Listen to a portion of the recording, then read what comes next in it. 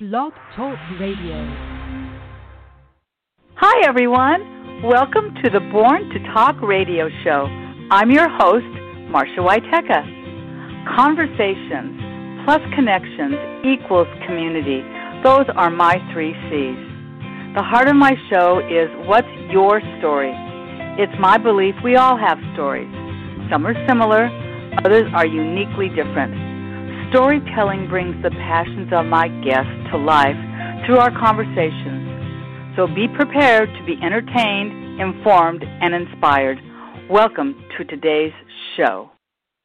Well, hi, everybody. Welcome to Season 4. Yes, Season 4 of the Born to Talk radio show podcast. What a pleasure that is to be able to say that out loud.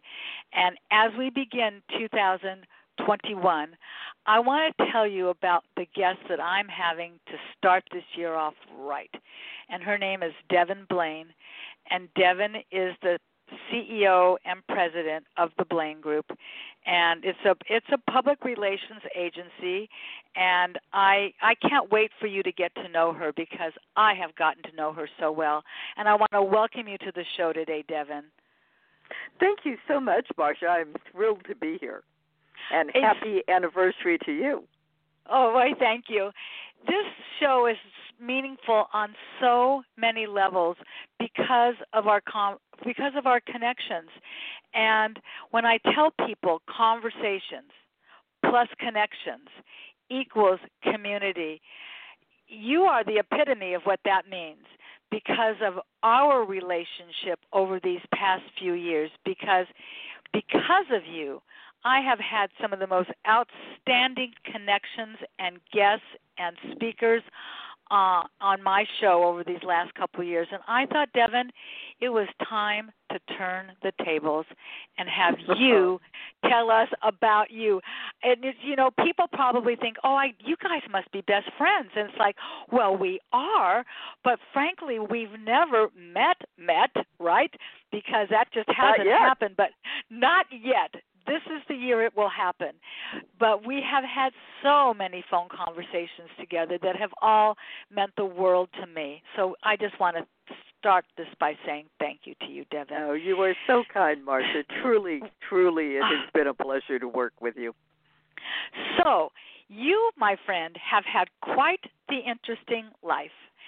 And I thought we could start off with you just telling us sort of your background that eventually led you to where you are today, some 46 years next month, so you're not exactly new to your field, but tell us a little bit about your background, which I find just fascinating. Take it away.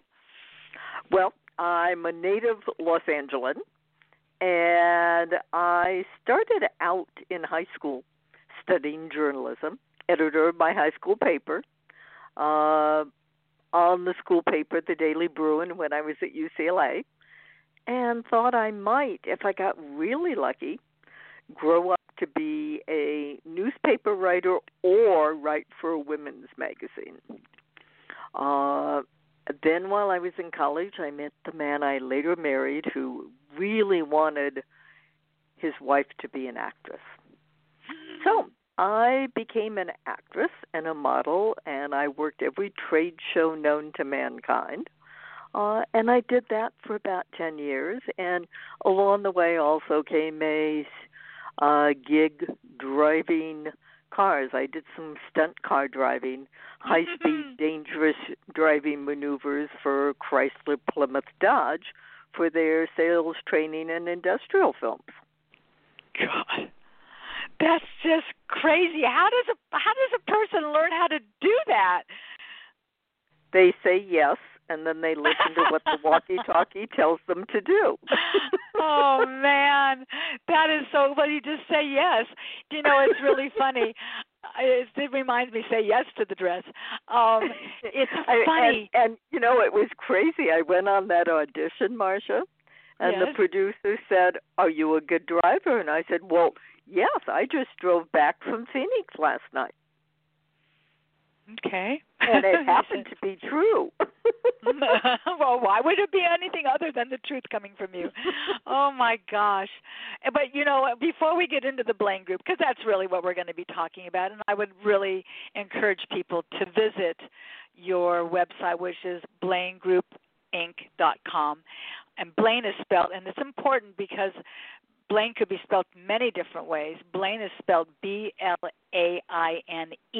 groupinc.com. So if people want to, check you out while we're talking, you got to just tell people what you formerly acted in before we get over to your company. I still get a residual check every now and then for the season that I was on the Beverly Hillbillies. And I did a few commercials and a few very small films. But that's the one that everyone seems to resonate with. The Beverly Hillbillies. Who did not grow up with Jed Clampett? Seriously. I don't care where your memory is. If you're of a certain age, Ellie Mae, we knew about the Beverly Hillbillies. That was such a fun show to watch. But that's not the focus of today's show. And I appreciate you giving us a little bit of the background. But as I mentioned at the top, 46 years next month. That's not a drop in the bucket. And I would like you to just, take us through how the history of how you began your group and, frankly, kind of why you did it. So take us through those beginning years and how this all started for you. Marcia, I wish I could tell you I really planned to do this. And the reality is that it just happened to me. During that acting and modeling career, I had been fooling around with some writing and had a meeting with my then managers for my career. And I told them what I really wanted to do, which was to be a news broadcaster and maybe write some of the news as well as be on camera. Mm-hmm. And they said, yeah, sure, we'll keep that in mind for you. But we have this client that we believe is going to be the next major motion picture star. We want you to handle his PR. And I said, let me think about it. And they said, have a seat over there, pointed across the room, and give us an answer today before you leave. So as I thought about it, I said, what am I doing that would prevent this? So I said, sure, why not? And the next week I had another client, and the next month I had another client, all in the acting genre. And at that point I said, I don't want to be doing this from my dining room table in 20 years. I guess I better grow this. So I did. You make it sound like it was easy, my friend, but God knows it wasn't. There's anything that is as well crafted and the longevity that you have in doing this doesn't just happen. Well, that sounds like a good idea, because obviously you had to surround yourself with people. You had to, I presume, investigate how people do PR. Maybe you thought to yourself, well, I know how I would want to be promoted, so maybe I will just apply that to the acting people that I'm promoting. Did you have that kind of a mindset? Having been a journalism student all through high school and college, I had a part of that down, and having worked all those trade shows, I had learned enough about most industries to get myself in trouble, at least enough to sound intelligent for 15 minutes in a meeting with someone. And I, of course, at every trade show I learned as much as I could, because it got real boring standing there in my hot pants or miniskirt and 4-inch spike heels or boots saying, how about a bag today, sir? So I tried to learn, and it also enabled me to get hired by the same companies year after year for their conferences. So I had that grab bag of knowledge, and I always got to know and learned about what the person who hired me did. and those were the advertising directors or the VP of corporate communications or the CEO in some cases. So I learned by listening to them. And that stood me in real good stead when I started out to do it on my own. That's I suppose, honestly, many of us could apply those same principles to a lot of industries. I love what you said, a grab bag of knowledge. That's a nice visual for me. I'm a visual person, and it yes. Yeah, that's. There are a few industries that didn't exist then that I've had to learn about subsequently, and I've joked that things really haven't changed since then. I'm still doing the same thing, but now I'm allowed to be intelligent because I'm the one advising rather than the blonde in the mini skirt and high heels. Isn't that interesting? Yes. Yeah. I'm still working with what industries are hot. Still working with clients in trade shows. Just the script flipped a little bit. I'm now behind the scenes instead of in front. Right. And do you have I mean, you've been doing the behind for so long, but do you think that helped you to do from being in front to being behind to help you be so successful? It certainly gave me a lot of ideas about what's possible and how to do things. I kind of learned from the ground up. Right. That's interesting. Have you always been in the same location? You mean our offices? No. We have been in these offices for just over 20 years. We were in other offices for about 20 years. And the first few years, I worked from my apartment. Then I took a second apartment in the same building. So I walked upstairs to work. Got it. So for those that don't know where you're located, do you want to let people know where your offices are located? We're at 8665 Wilshire Boulevard in Beverly Hills. Beverly Hills. All right, I've heard of Beverly Hills. Yes, indeed. That's a great location, frankly. But I know your clients are everywhere, and that is our technology. Clients are all over the country, sometimes all over the world. Right.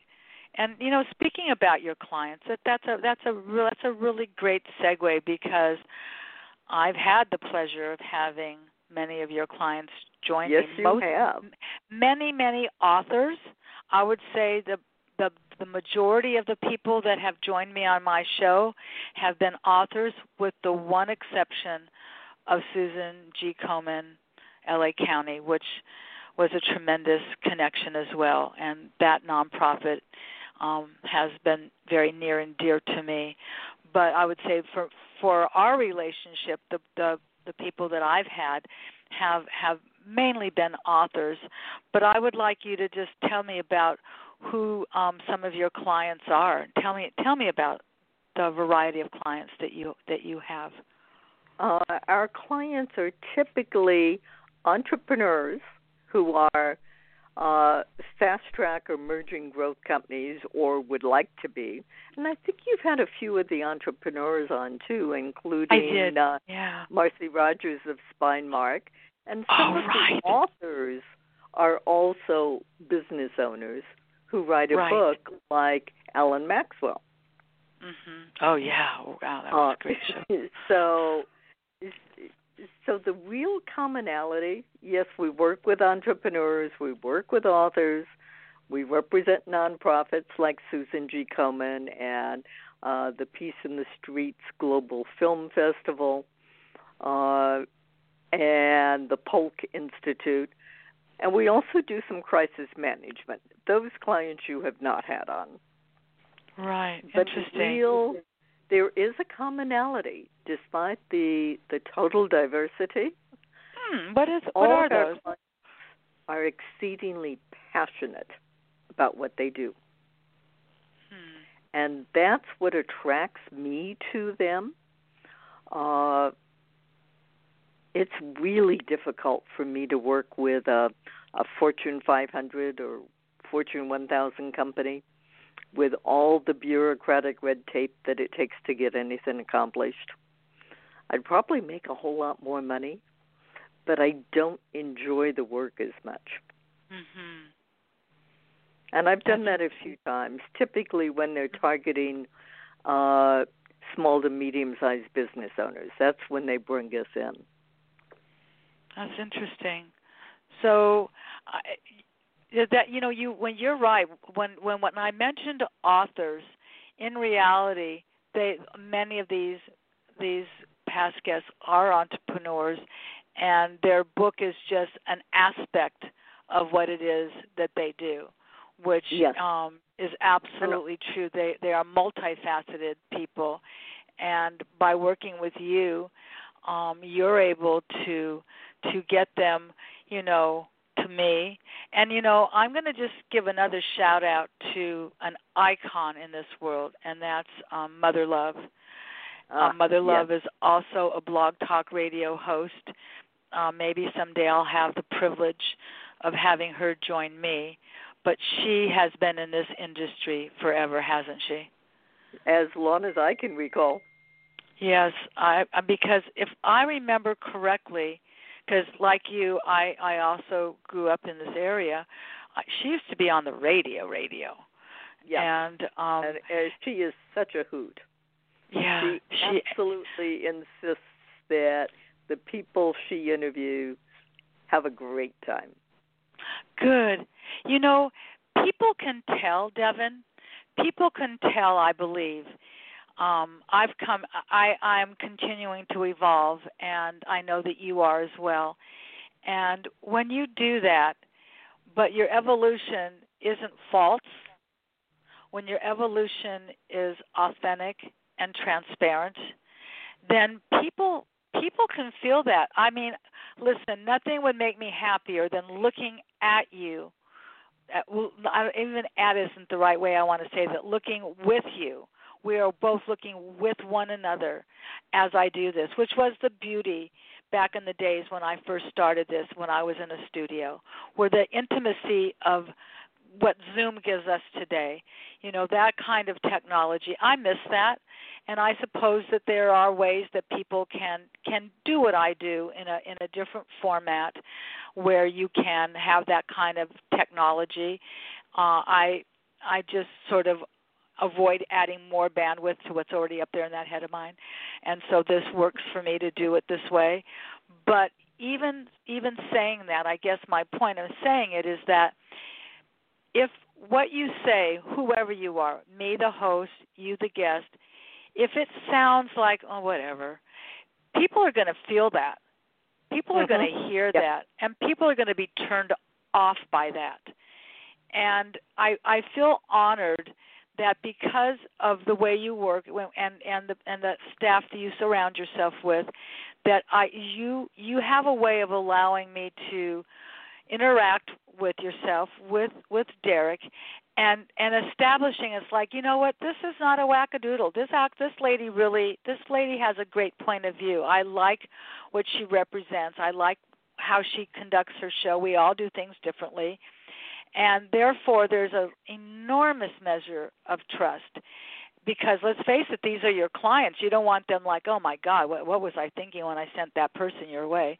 And so I look forward to, this year with additional people that, come my way via you. And I think that what you say is absolutely true. When I asked you what they had in common, your response was that they are exceedingly passionate, like you, like me. And that's contagious. That's the kind of it makes contagious such a difference in life. Oh, that word contagious right now is such a dark word, but I'd like to rephrase it and say that we can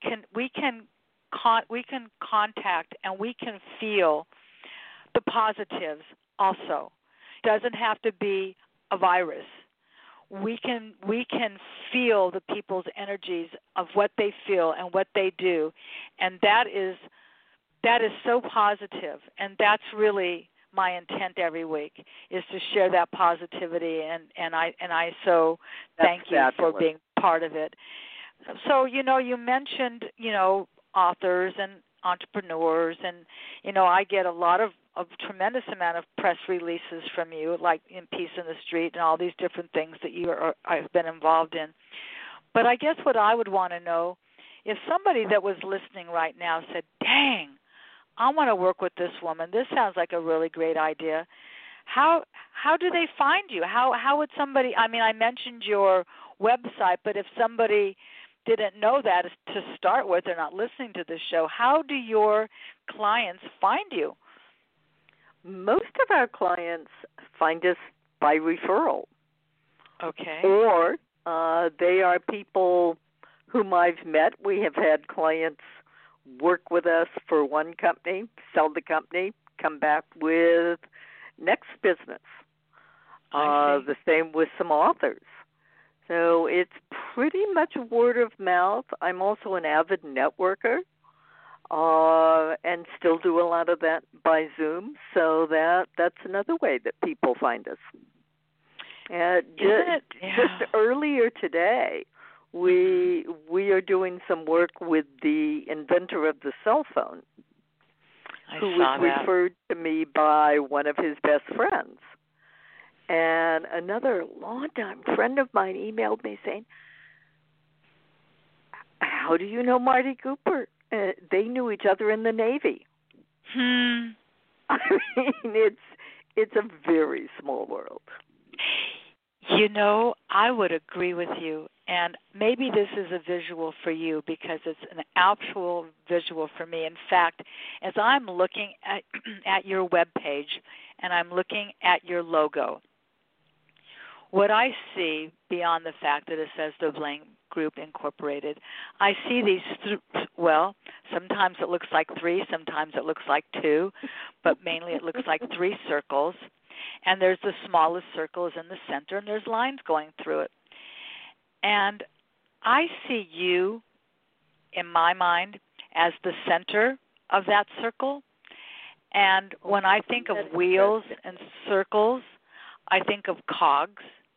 I think of the Pony Express or whatever those wheels were on, whatever. And what I realized that those wheels have a cog in the center, and then there are spokes that go out from the cog. That's my way of describing it. It might not even be accurate. I'm the cog in the world of my classmates. I am that center administrator. I'm the cog in other areas in my life. I see you as that cog. It doesn't surprise me that when you talk about networking, that cog that I see you to be has a spoke over here with authors, has a spoke over here with whatever you find interesting, because you find a lot of things interesting. You if you're not interesting, people are not going to be interested in you. That's just my feeling. You yourself have to be. True. You're not the only company in town.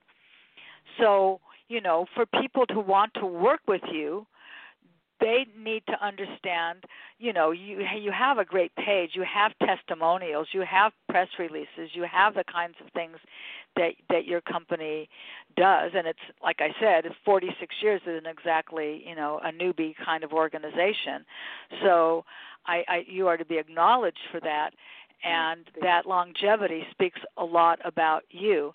And I know, at some point towards the end of the show, I'm going to ask you about balance, because I think that that's key to me, and I think it's key to most of us that want to have some balance in our life. But going back to your business, so what are some of the things, let's just, that you do for companies? They get in touch with you. The author gets in touch with you. They've been referred to you. So what do you offer them?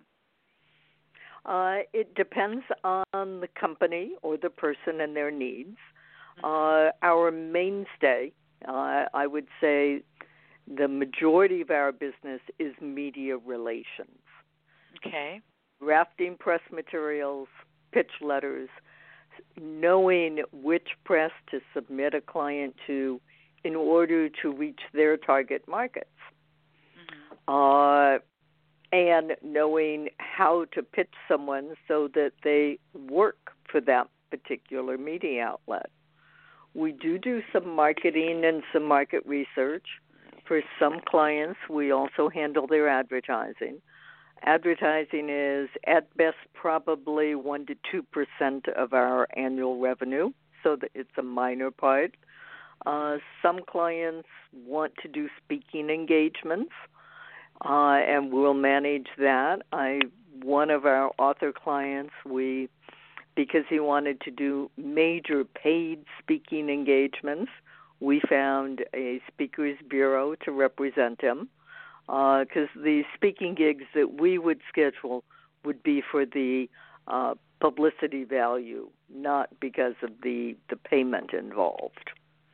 So it's a very mixed bag. We custom design, because there's no cookie cutter in PR. Everybody's different. And everyone needs something different to get them from where they are today to where they want to go. I had the most wonderful phone call from a client that we've worked with on 2 occasions, 2, 3. He's an inventor. And when he hired a rep firm to help get his products into big box stores, we developed a very full-fledged marketing plan with press materials, ad schedules, social media plan, the works, so that, because you don't get into a major chain unless they know that putting product on the shelf is going to be supported with sell-through. People have to know it's there to come in and buy it. How do they know that? Someone's on a talk show. Someone's on the news. There are articles published. So we developed that plan, which would not be implemented until they made the sales. Well, along the way, we learned that Thrive Global and Authority were doing a series on inventors. And this guy's a pretty awesome inventor. And I convinced him to just do a one-off article. What do you mean by that?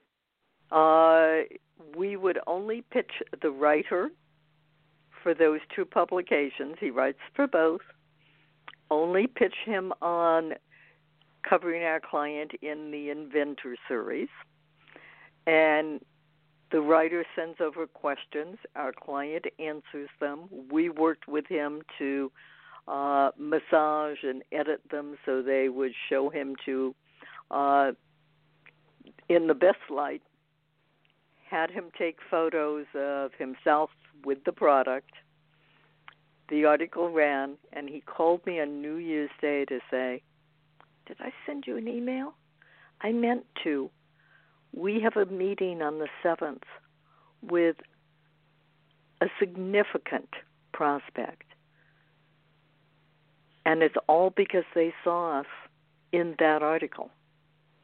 Wow. Cool. And it's all too rare that someone acknowledges that.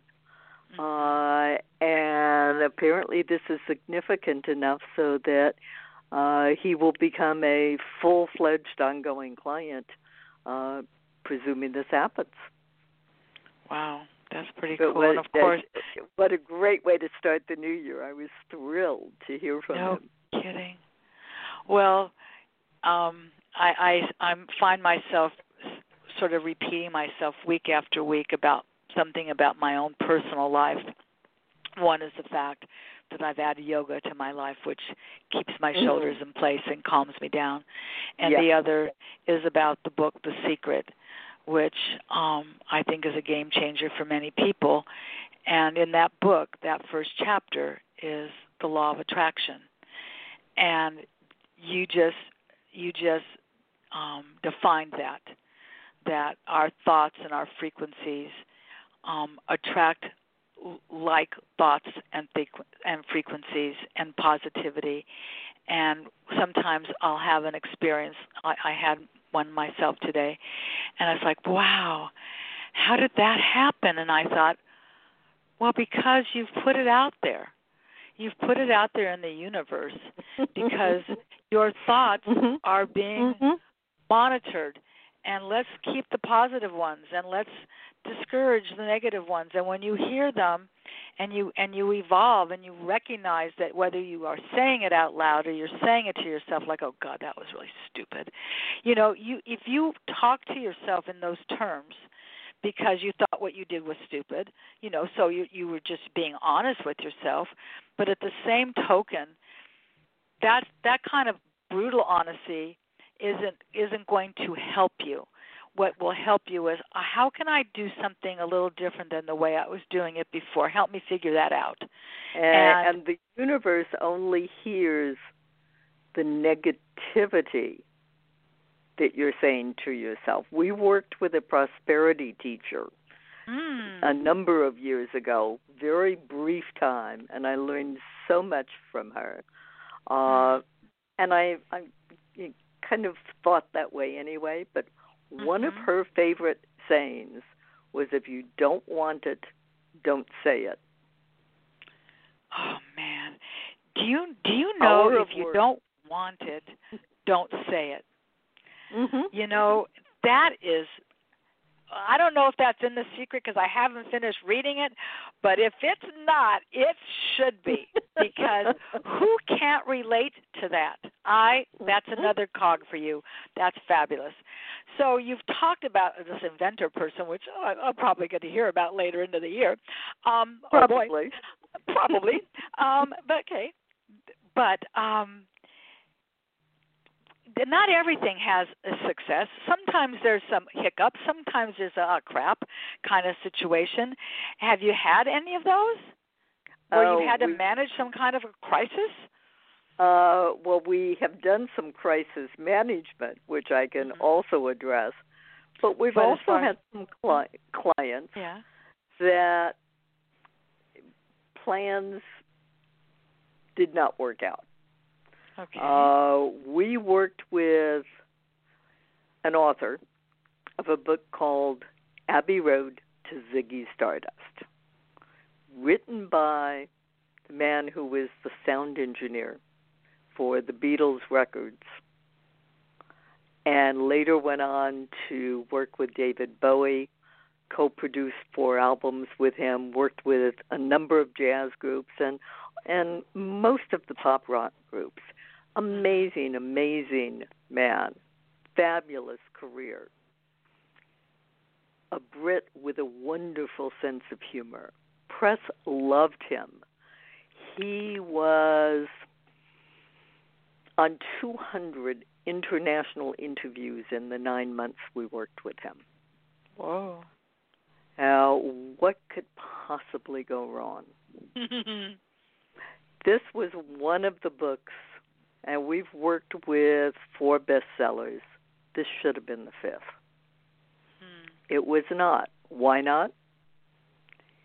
He went with a music publisher. They did not know book publishing.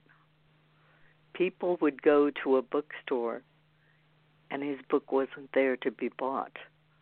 Amazon would run out of stock regularly. A book can't be a bestseller if it can't be bought. No, kind of hard. Wow. So after 9 months and all those interviews, it broke my heart. I was at a book signing at Barnes & Noble at the Grove. And about 35 people showed up for it, even though it had been heavily promoted. Most of those people were from the publisher. And I heard the author's wife say, well, are you about ready to give this up now? And I felt so bad for him, because he deserved so much more. And it's just, if you don't have the book where people go to buy it, it's not going to work. Probably not so much. Wow, that's too bad. And I wonder whatever became of that. I don't know what became of the book. I know he moved to Louisville, and then he also moved back to England. And tell me his first name again. Ken Scott. Ken Scott. Very interesting. Fabulous well, guy. So that's a story that went poorly. But you mentioned that you've had to have to manage some crises. Give me an example of what that would be like. The highest profile crisis that we ever handled was, I'm going to say 10, 11 years ago. And you'll remember it, Marsha. I think your listeners will too. I received a phone call at 4 o'clock on a Friday afternoon, and that's classic crisis. Everyone waits till the last minute. They know things aren't going to get any better, and then they call. And this came from a marketing firm that I did not know. They'd gotten our name from another marketing firm. So, again, that word of mouth. And the partner started by saying, I think we have a client that might need crisis management. Well, at 4 o'clock on Friday, I know you do. And he proceeded to tell me the story. And then the CEO of his client company called him. He cross-connected us. We conferenced. Within half an hour, we were retained. The company, small, $8 million in annual sales, import-export company, headquartered in Las Vegas. It turned out that they were the source of all of the tainted wheat gluten from China that were used in all of the recalled pet food products. Wow. And we learned that over the weekend.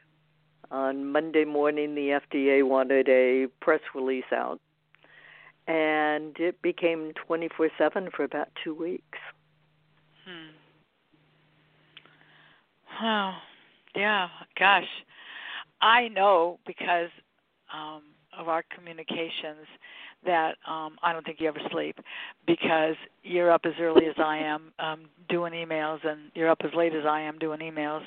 We're going to talk about balance in a little bit, you and I. We need to help. We need to be our accountability buddies, you and I. But, I have a different take on balance. Okay, well, good. I can't wait to hear that part. But yes, I'm not talking about standing in pigeon, or tree pose in yoga. But that must have really been a tremendous amount of work to do that. It was. I'm sure. And the press was so fair to our client. Was fair or was not fair? They were fair. Oh, good. They were exceedingly fair. And it's, one of the things that happens when there's a crisis, and most of them don't blow up out of control. And in talking to the business owner, of course he was scared to death he was going to lose the company because of this. And he called to say, our biggest industry trade show is in 2 weeks, and I'm supposed to be on a panel. What do I do? And I said, standard operating procedure in a crisis, business as usual. If you're supposed to do something, if you have an appointment, you keep it. You do it. And here was this little tiny company that ended up, the CEO had the opportunity to be on the committee that wrote the regulations that didn't exist in his industry. He suddenly was a very big deal in a very small pond. Interesting. And crises can do that for you. Yes. probably whether sometimes, like you say, regardless of the industry, whether it's, a PR marketing firm like yourself or it's a crisis in your personal life, sometimes business as usual can actually stabilize you. Mm-hmm. That's kind of what I heard you say, that Mm-hmm. that is what you're familiar with. And, I like that. But over all these years and all these different people that you've come to know, and I know they come back to you when they release a new book, and they're continuing their client relationship with you. Do you, and I hate to ask you this, but I am curious, have you had like your favorite, like all-time favorite client that you, or just somebody that's just like, oh man, I got to tell you about, my best friend? There are a lot of clients that I have so loved working with. Mm-hmm. There is one standout client, the first publicly traded company we ever handled, a brilliant management team, and they went through a lot of challenges. Barron's did a front page story on them at one point, which caused their stock to go from 40 to 14 the same day. Not the right direction. Mm-hmm. And when I talked to the CEO, he wasn't at all upset. He said, that story means we're on the radar of a lot of people who had never heard of us before because we were too small. So he had that long-term view, could weather this storm and get to the next place. What I learned working with he and his team was the strategy that goes into a lot of decision making. And they thought everything through. They were so well planned. The first international ophthalmology conference that we worked with them, they had the first silicone intraocular lens, the one that's now the mainstay after cataract surgery. They had been through FDA testing. They had just the day before the conference opened had gotten permission from the FDA to use it in a human. It had been animal testing before.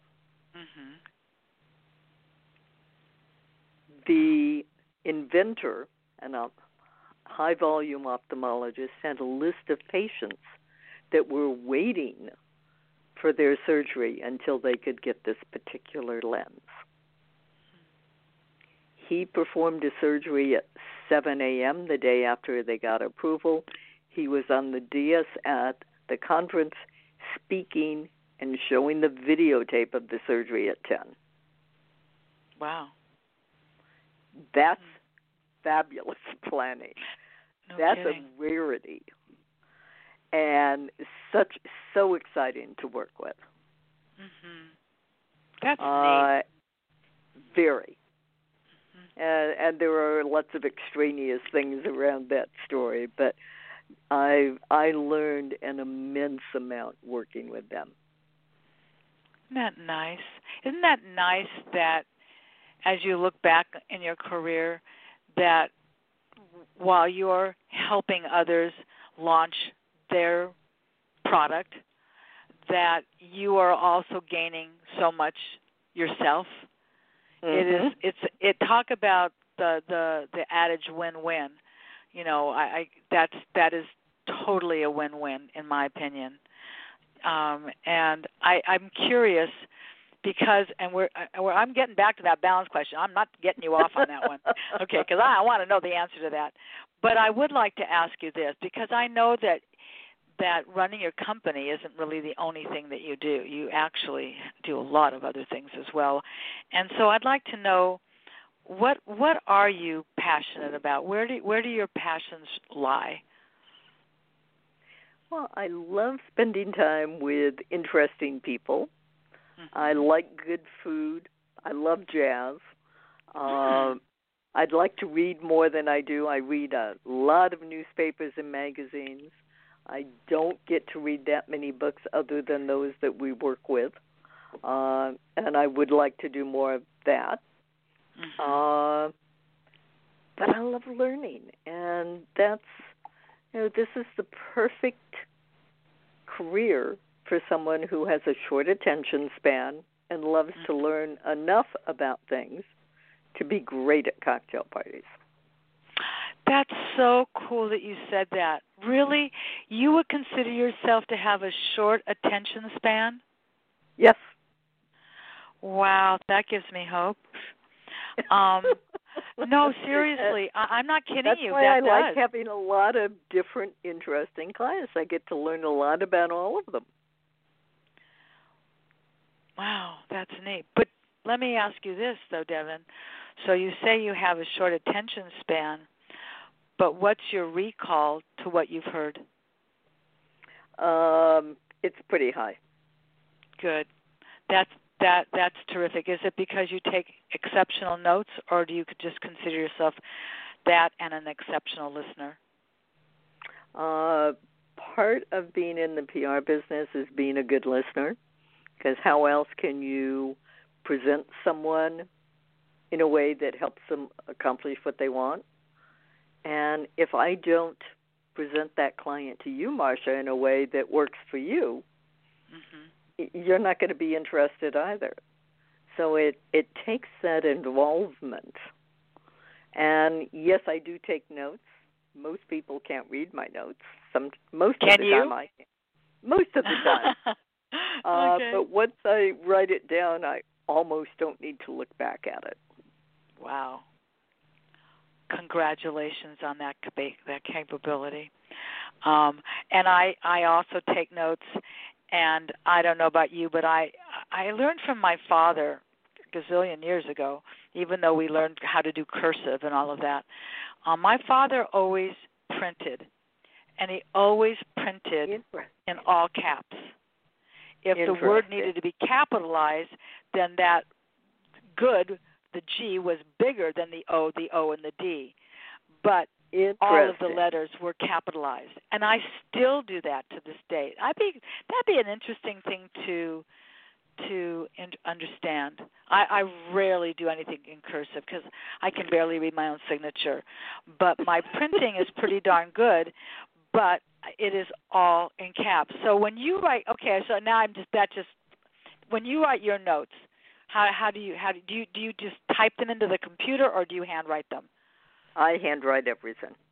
And so what is the style and that I've you write in? And I've had more than one employee say that they can't read my cursive. That's cute. So do you print? No. You cursive? Most of the time it's cursive. Yeah, that's great. Okay. Once in a while I'll print something. All right, cool. That would be interesting, and the survey says it'd be an interesting question to ask. That would be curious. Wouldn't it? That is curious. Okay, so, you've done a lot of things, my friend. And what do you want to do that you have never done? I can't imagine there's something you've never done, but let's hear it. You want to scale Mount Kilimanjaro? I don't know. I have flown a plane, but I have never learned how to fly a plane, and that's always been on my list. Wow. That's interesting.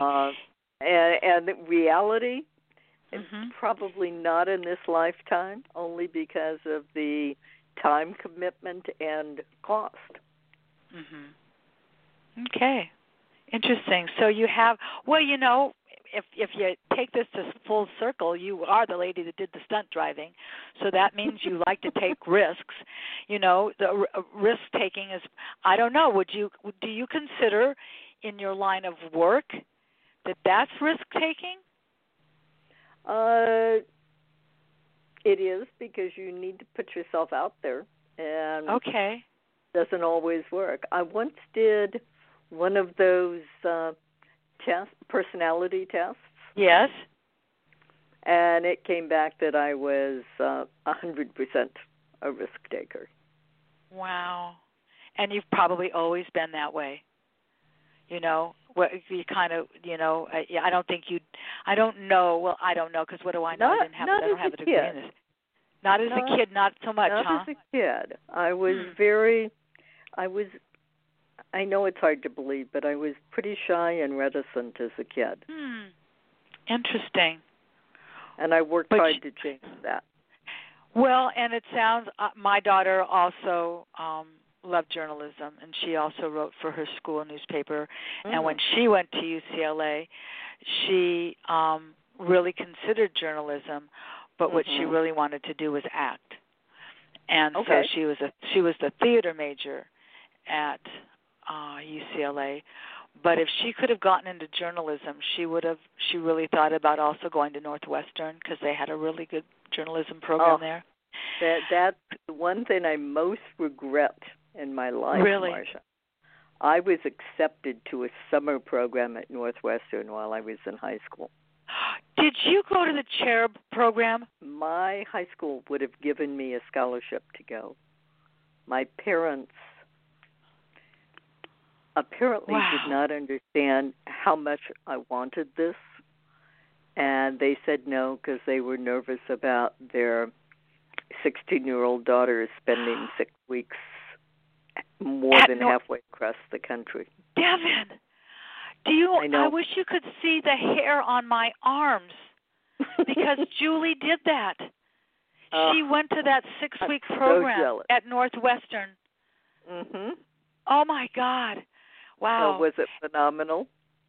It was phenomenal, and frankly, no offense to her Bruins, go Bruins, she felt that she got more in that 6 weeks now than she actually got at UCLA.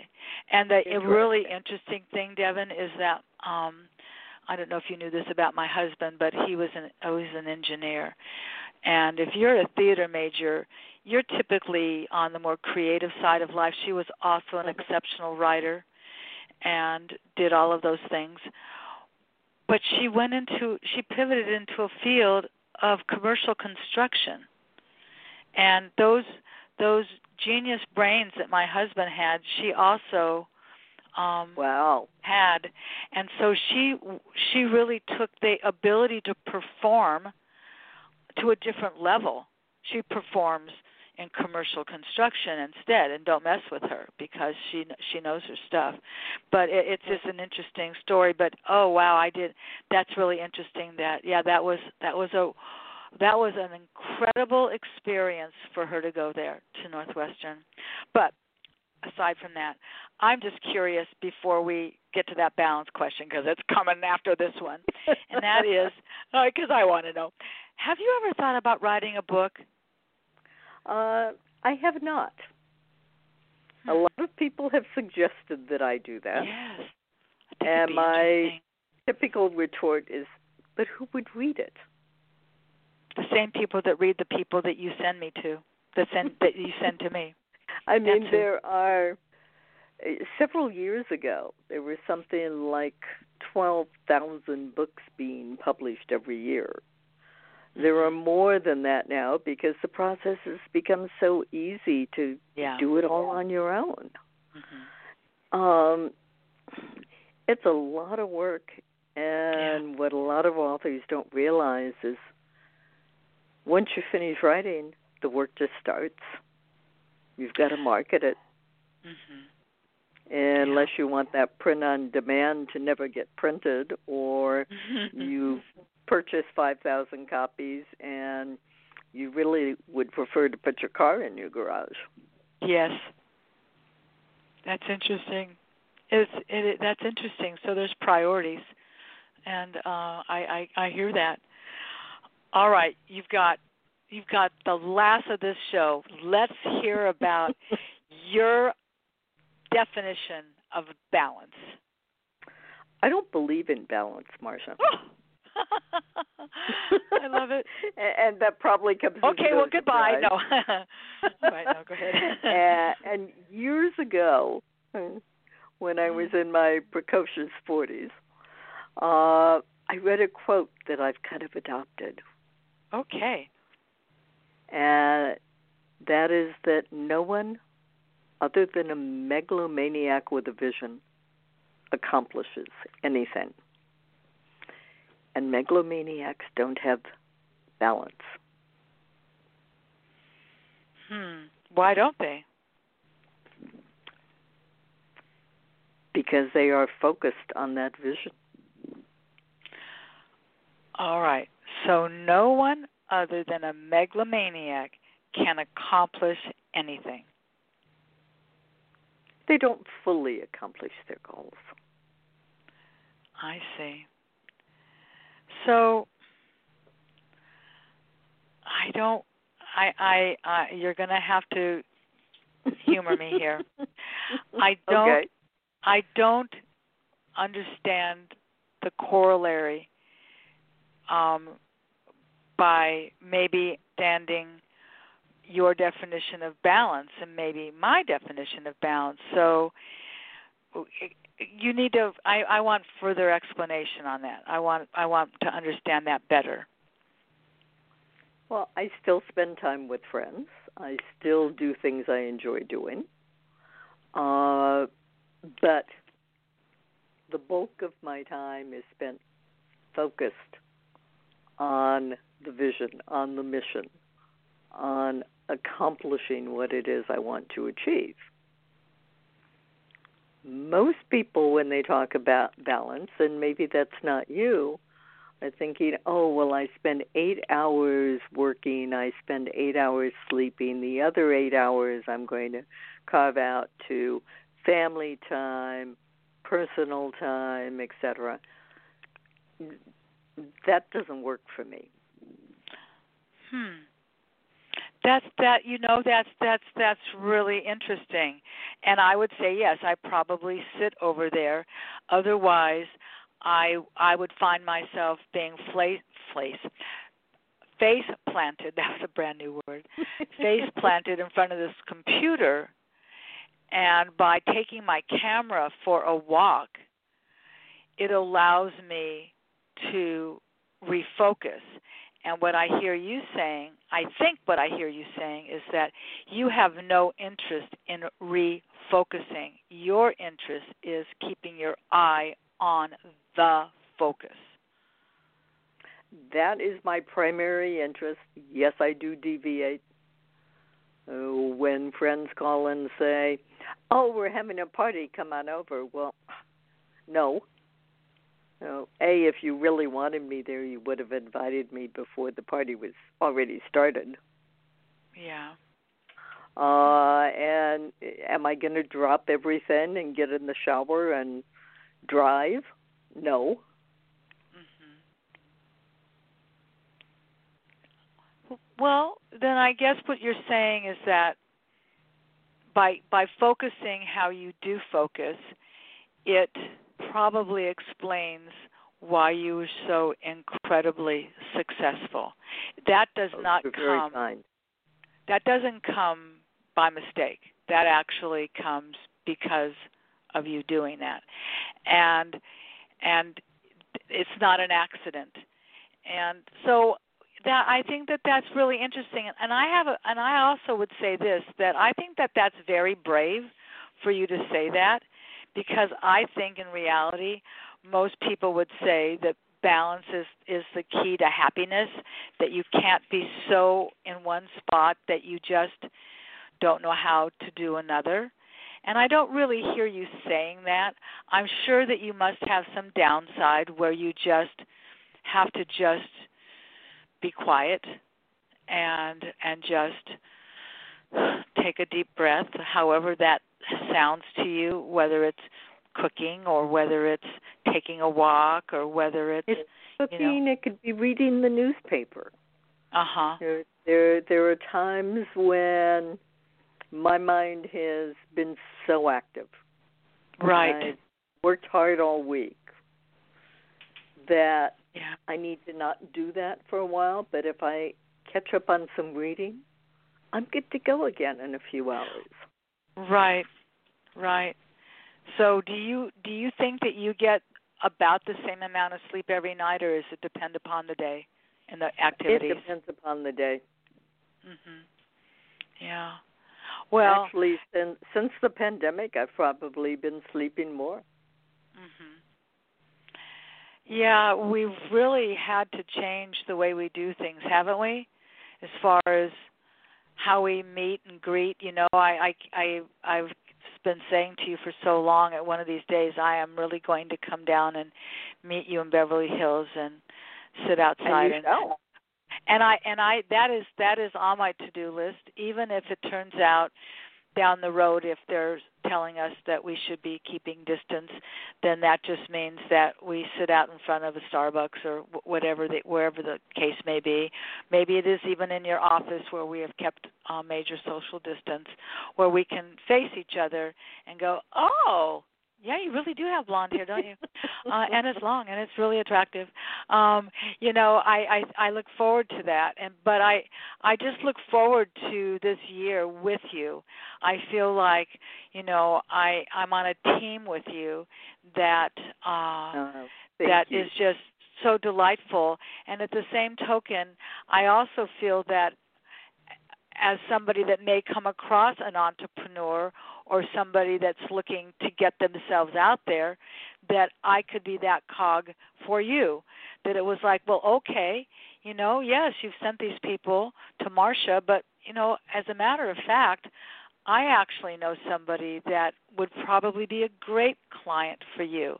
What a delightful idea. Thank you. Wouldn't that be great to cross-pollinate? So yeah. I would love to be able to do that because, as we both know, the more people we meet, the more opportunities we are for connections, isn't that what it's all about, Alfie? I mean, that's really... It absolutely is. It is. So, and, you know, the next time we talk, I would really like to talk about some of the other things that you do that are in the non-profit world, where you are, you know, working with Dominguez Hills and some of the other organizations that you are. Yeah, we'll do that the next time because I actually mentioned that here on the Blog Talk page, and we didn't get to that, but that just gives us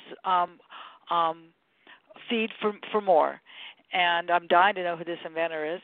But I'm going to let you get on with the rest of your day because you've been generous in spending this hour with me. And for that, I'm very grateful. And I look forward to staying in contact and being there for each other because it's just been a beautiful relationship, hasn't it? It has been fabulous. And Marcia, thank you so much for inviting me to join you today. My pleasure. All right, everybody. So you know it doesn't stop here. You know, next week I'll have another guest. I'm having a woman that lives in Ohio joining me. Her name is Natalie Siston, and she's going to be with me. And I just have interesting people week after week. So the beat goes on, as they say. And until next week, everybody, be safe. Take care of yourself. Set your intentions for positivity, and join me again next week. Bye for now.